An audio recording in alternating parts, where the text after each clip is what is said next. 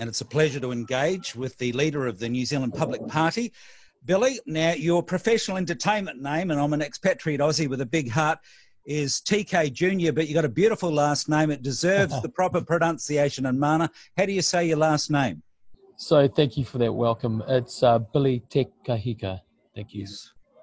Hey, look, you're a celebrated musician in your own right, but your dad's a bit of a legend. He's a bit of a blues icon, isn't he? He certainly is. Yes, we have a wonderful history in New Zealand music, and Dad is certainly one of the legends of that. And some of your listeners will remember a wonderful late 60s, early 70s New Zealand rock band called Human Instinct, of which my dad was the seminal rock guitar hero of the era. So, and then of course my own career. Speaking of wonderful Aussies that I've played with, which would include Jimmy Barnes and Ian Moss and people like that, really good friends of mine. And so what does your dad make of you now? I mean, this is all very sudden, and this is the purpose of the interview. What does he make of you being the leader of a meteoric rise with momentum on the rise, a political leader, the leader of the New Zealand Public Party? What does he make of all this? He's pretty much like me, pretty stunned. My dad is very much of a relaxed nature, and likes to kind of sit back and enjoy life and not be too stressed about anything. And so he's very, very surprised. I think he's quite proud. He understands what I'm standing up for, and certainly shares the concerns I have. But it's one thing to have those types of concerns. It's another to actually stand up in the public like I'm doing right now and address them. Billy, let's abbreviate things and put it in context. Sure. It's the lockdown of COVID-19. You're a smart guy, charismatic. You do some research. You have some major concerns about what happened, not only the curtailment of freedom, but COVID-19 and the whole thing. You had an epiphany moment. You did research, and now you got a political party, and you're on a roll, and there's momentum. You had a big crowd last night, and I've been watching the videos. People have not only been going out in droves, hundreds of people, you've been getting standing ovations. So what is going on? In as few words as possible, tell me your story. What's behind this political party, New Zealand Public Party? Well, I think number one is that the New Zealand public themselves started to suspect that there were some pretty key concerns around the ever-changing narrative around the COVID-19 health issue. And then, of course, with the addition of the COVID-19 health response bill, the situation surrounding the actual lockdown and the legality of that and how that was challenged by Crown law really started to get people thinking. So it got me thinking, and I did some intense research. I'm research and investigation trained, and I was able to apply those skills to number one, assess data that was available around the COVID-19 health crisis and the medical basis that was framed on, and secondly, to address also the legal issues around freedoms and rights and the erosion of those, and then thirdly, how that could be part of a global rollout of a now, Billy, I've done the research on you. You're clearly charismatic with the X Factor. You're a musician. You're succinct. You're entrepreneur. I could see that you got the charisma and the drive to form a party, and you're getting great buy-in. But why a political party? Why not just use your celebrity and your gifts to lobby or make the news? Because there are mainline media in the main probably is not going to give you much a look in, because you're interviewed by Peter Evans. You're probably seen as almost marginalised or into conspiracy theory. So why a political party? Why not just use your mana and your profile to raise the issues? Yeah, sure. That's exactly what I did. Exactly that, Brian. And what happened was almost 700,000 people dialed into the information that I was providing. And believe me, I've never had any plans to be in politics.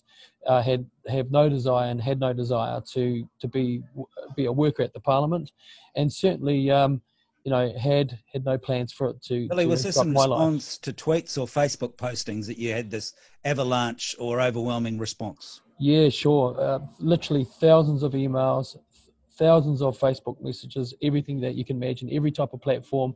I then went on Māori television and did quite a good interview about my position, why I was thinking that there were problems with freedoms and democracy in New Zealand and the basis for that. And really that really set fire a whole tinderbox of people wanting me to stand. But I can assure you, Brian, that my wife certainly didn't support it. I didn't support it, and it took me a number of weeks to decide that I would actually stand up for something so important as rights, democracy, and government accountability. Because I looked at your CV, and it was only a few years ago you were flanked by Helen Clark, yes, the UN, and you were the man. You were organising this International Indigenous Music Festival, and you've been the managing director of Indigenous Business Consult, hugely respected, and so for you to go from that to fronting a small but dynamic New Zealand public party is a bit of a shock, isn't it? It certainly is, but what it does do, it does tell you that the New Zealand public themselves, in large numbers, are not happy with this current government. Yeah. All right. Now, I'm trying to work out why you're getting hundreds of people supporting you and standing ovations. I mean, clearly you're a good talker. Now, I saw at one of them, and I'm not trying to slag you or marginalise you, but at one of them, you were Bishop Brian Tamaki was there, and on Māori TV endorsed you. And then you got the interview, and it was like 90 minutes with Peter Evans, the celebrity chef, and he was showcased recently with Liz Hayes on 60 Minutes. So is it a religious party? I mean, are you a man of God, or is it just that your message is appealing to so many diverse groups? Yeah, well, number one, it's a political party. I don't believe that religion and Christianity goes in with politics whatsoever. So I don't agree with Christian political parties. I don't believe that they should exist. Secondly, I am a Christian, and I'm very upfront and proud of that. I come from a very diverse spiritual background, with my mum being a Buddhist, dad being a follower of the Krishna divine light principles. Sure. And so I grew up with a very, very broad respect for rights and freedoms, and that includes the right to believe what you will on a religious or spiritual basis. But just an answer to your question, mentioning Brian Tamaki, I don't know Brian very well, but I know that he's got a political party. And on the night of the launch, what I did to show solidarity to the public and to display solidarity amongst minor parties, I invited all of the minor parties to come and get some free time on my platform at my event to speak, and that was what Vision was. I noticed in a recent presentation you allowed Sue Gray with the Outdoors Party to have a bit of a look. And my concern is this: there's a lot of what you're saying that is similar to the New Conservative Party and the Outdoors Party. Aren't you going to split the vote? Now I know you have this advisory board, but I'm concerned that you're all going to get about 1% or 0.6%, and you're all going to miss out. So given you're the most eloquent, why don't they all get behind you? Or do you think you should all get behind Leighton Baker with the New Conservative Party, because they've probably got more money and they've got a better infrastructure? Well, I wouldn't say they've got better infrastructure, and we haven't even begun to fundraise yet. I think the number one thing is, I think all those parties, they're very, very narrow in their appeal. Number one, they've got the pillar program that they have in terms of their policies is very, very narrow, and it's very niche. But the concerns that are most important to New Zealanders right now are my concerns, are their concerns. That's rights and freedoms, democracy, government accountability and transparency. And none of the other parties are standing for that. And that really surprises me. It disappoints me, because I wouldn't be sitting here at the front of a massive movement. I'd be at home with my beautiful family, sure. Enjoying my family life that I love so dearly. But none of the parties were doing that. And I guess to give you some examples, just a brief one example, when one of the other minor parties that you mentioned, when they post something after 2 hours, they have 26 views, no shares, maybe 1 or 2 comments. When I do that, I have 30,000 views, 1,000 shares, of 1,500 likes. So when you talk about infrastructure, our party or movement is based on people infrastructure. That's a difference. A reflection on your amazing X factor and your leadership, and you've just got the moves and the strut? Or is it that, I don't know, do you think that's the proof that the message is resonating with people? How do we know it's not just you? How do we know you're just not charismatic? I think number one is, what I always say in my broadcast is be calm, be credible, be factual, and stay on solid ground in how you present. So I think that's number one. It's the tone that I present the information, because I'm not interested in conspiracy. I'm not into conjecture. I'm into proven issues and responding to the concerns around those issues. I think that's number one, is the approach of presenting the information. Number two is is that as I say to people, this movement wasn't born out of an ideology or a pressure group type situation. It was actually born out of a response to saying things that hundreds of thousands, if not millions of Kiwis are thinking right now, and they've got behind me. Billy, let's just quickly go through the main points. Sure. Some of the taglines here, freedom and democracy movement. And we'll just go through some of what you stand for. We will rebuild New Zealand back into a democracy. You believe that's been completely blindsided by the COVID-19 response. And this has been used, with stealth to try and erode democracy and transparency, do you? Oh, absolutely. I think that's proven. I've studied law and the process of reading bills into law. I've done that for a number of years, and that's been absolutely evaded the democratic process by this government. And that's something that every New Zealander should be very concerned, because when you have a democratic society like New Zealand and you have a government in power that introduces law without the requisite scrutiny and oversight by select committees, by the public themselves, then you've got a real issue. And when you have, let me finish, Brian. When you have a COVID-19 health response bill, which goes into law and allows authorised persons, in inverted commas, to enter your property at any time to take you and your family without warrant and detain them and force a medical procedure on them, that's a major concern. Right, you believe we need to have a constitution?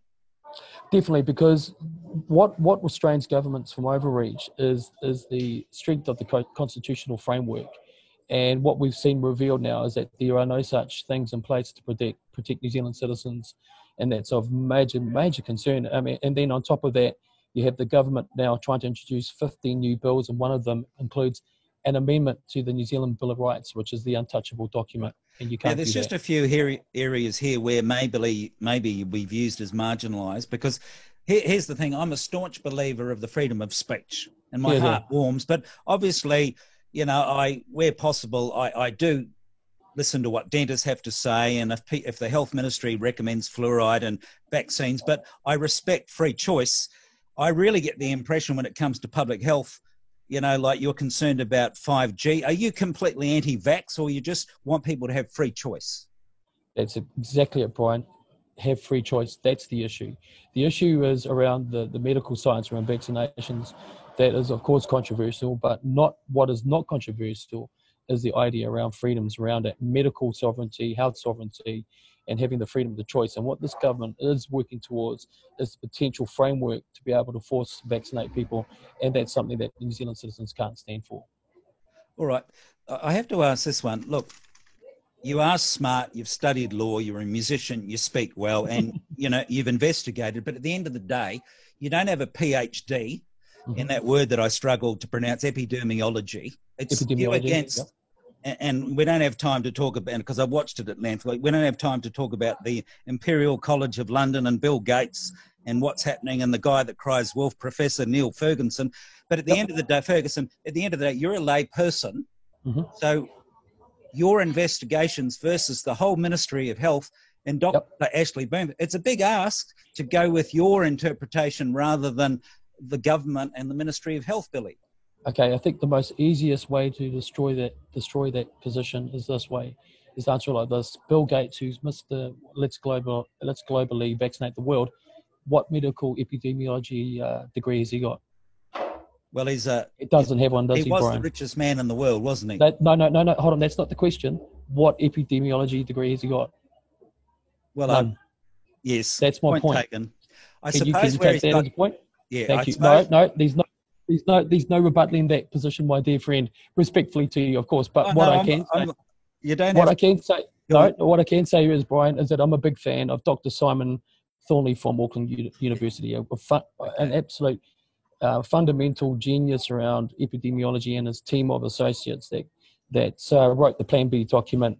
And these scientists that are our very own spoke up loud and clear that they did not agree with the response narrative to the COVID-19 health crisis. And then, of course, when you examine Dr. Bloomfield's history as a WHO executive of infectious diseases staff member, you start to see that really that what he is putting out is a doctrine around unproven medical information, which has been substantiated. Are you encouraged, even though the media here regards him as a tosser, and he is the most powerful man in the world, are you encouraged by the sceptical position of Donald Trump, who was wishing to withdraw the funding for the World Health Organization and did describe the virus as the Chinese virus, or he didn't go as far as you were saying as a bioweapon, but the most powerful man in the world portrayed in the mainline media as a conspiracy theory and a tosser, the President of the United States of America. So you're not completely alone, are you, Billy?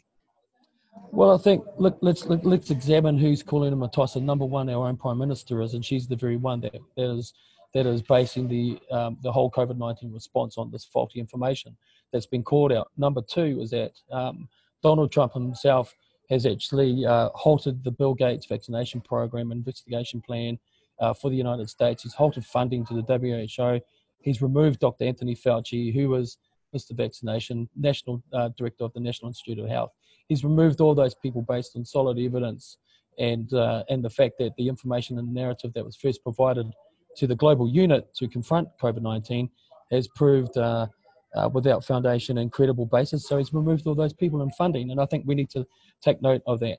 Billy, I probably should have asked this at the very beginning, and then people would have watched the first 5 minutes. Open question. Sure. Why vote for the New Zealand Public Party? Well, number one, it's a sensible...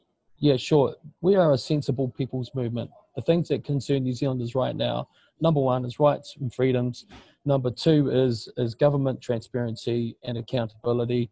Number three, public safety. Number four, having the economic experience and access to expertise that will get us out of this mess of a financial situation that we are in right now. And when you have a government that announces a $50 billion budget to fix the economy and doesn't know what to do with 20 billion of that, that's a major reason to distrust this government. And what we advocate is expertise, logic, and protections of democracy as the founding pillars behind our party. And it's a public movement that the people demanded, and that's what we're responding to. Billy, with roughly 80 days to go, what do you reckon you'll get?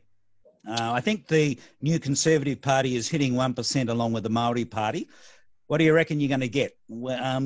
The Destiny Church or Destiny New Zealand Party in 2005 got 0.62%. How do you think the New Zealand Public Party is going to go with about 80 days left? Okay, so some quick numbers. Number one, so some of the other parties that you mentioned, like the Outdoors Party, they're tracking at 0.01%, so 0.1%. So they're not doing very well at all. So what we've done is we're very real. We've got some fantastic experienced political people in our team that are working the things out, strategy, etc.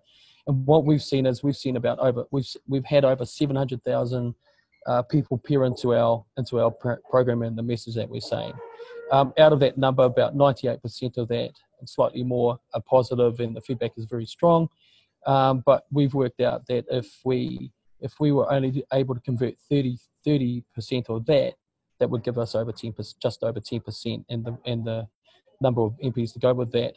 One of the other things that we're taking seriously is the fact when parties first emerge to become become political parties, they need 500 odd registered members, and that normally takes months, if not a year or two, to get that. We did it in 2 days. We did 700 people in 2 days. A week and a half later, after that, we're now at 2,200 registered members. So the momentum can't be planned that we've got, Brian. It's something that we will optimise, but it's an organic people's movement, and that's the difference. We're expecting good things. We're being smart, and we in our approach to optimising the momentum and the organic nature of this, and we think we're going to go way past 5%. And should the crisis disappear quickly, and I don't think it will, and let's say people vote for you, how do we know we're not just voting for what I call an emergency response party? Cool. So that's easy to answer that, because we're not a one-trick pony party. The issues that we have here, they're endemic in the government and the parliamentary system that manages our country. So even if the COVID-19 health crisis vanished, there would still be major residual issues that need to be fixed, so that the government ends up serving the people and not the people serving the government. And those are the issues that are very important to this movement. They sit in the heart of the party politic, if you like. and what the people are saying. And the people of New Zealand are speaking to us loud and clear, and large numbers of them. They want to fix it up. And the COVID-19 health crisis really was the straw that broke the camel's back to push this movement forward. Well, Billy, appreciate your time. Thank you for standing. I think democracy is well served. We've given you the oxygen. I have to acknowledge there's definitely some momentum, and I understand when you had your rally in New Plymouth on Sunday evening, despite despicable weather and all that, you had a good crowd. Is that right? It was absolutely jam-packed, Brian. New Plymouth, Taranaki absolutely turned out. But all our meetings, we've done 7 of them so far, Brian, and every one of them are chocker to the gills. I turn up and, quite frankly, I walk into these big, massive ballrooms and conference centres, and I think, how the heck are we going to fill this up? And hey presto, it's chocker like that every night. And it just, Should reserved parkia be uncomfortable that people are standing up and giving you a standing ovation? Is that what's going on? I mean, we're not used to that. I mean, we be frightened by that? No. I think really what it is, I think part of that is relief and respite from the very real concerns. Brian, I get hundreds of emails and messages every day from New Zealanders, all sorts of New Zealanders that are absolutely desperately concerned at the behaviour of this government. They're frightened, they're concerned, and they're worried about the economy, they're worried about their rights and freedoms, and they're worried about a Bill Gates vaccine needle being forced into their baby's arms. And that's why they're getting behind this message, because I offer them hope, real hope.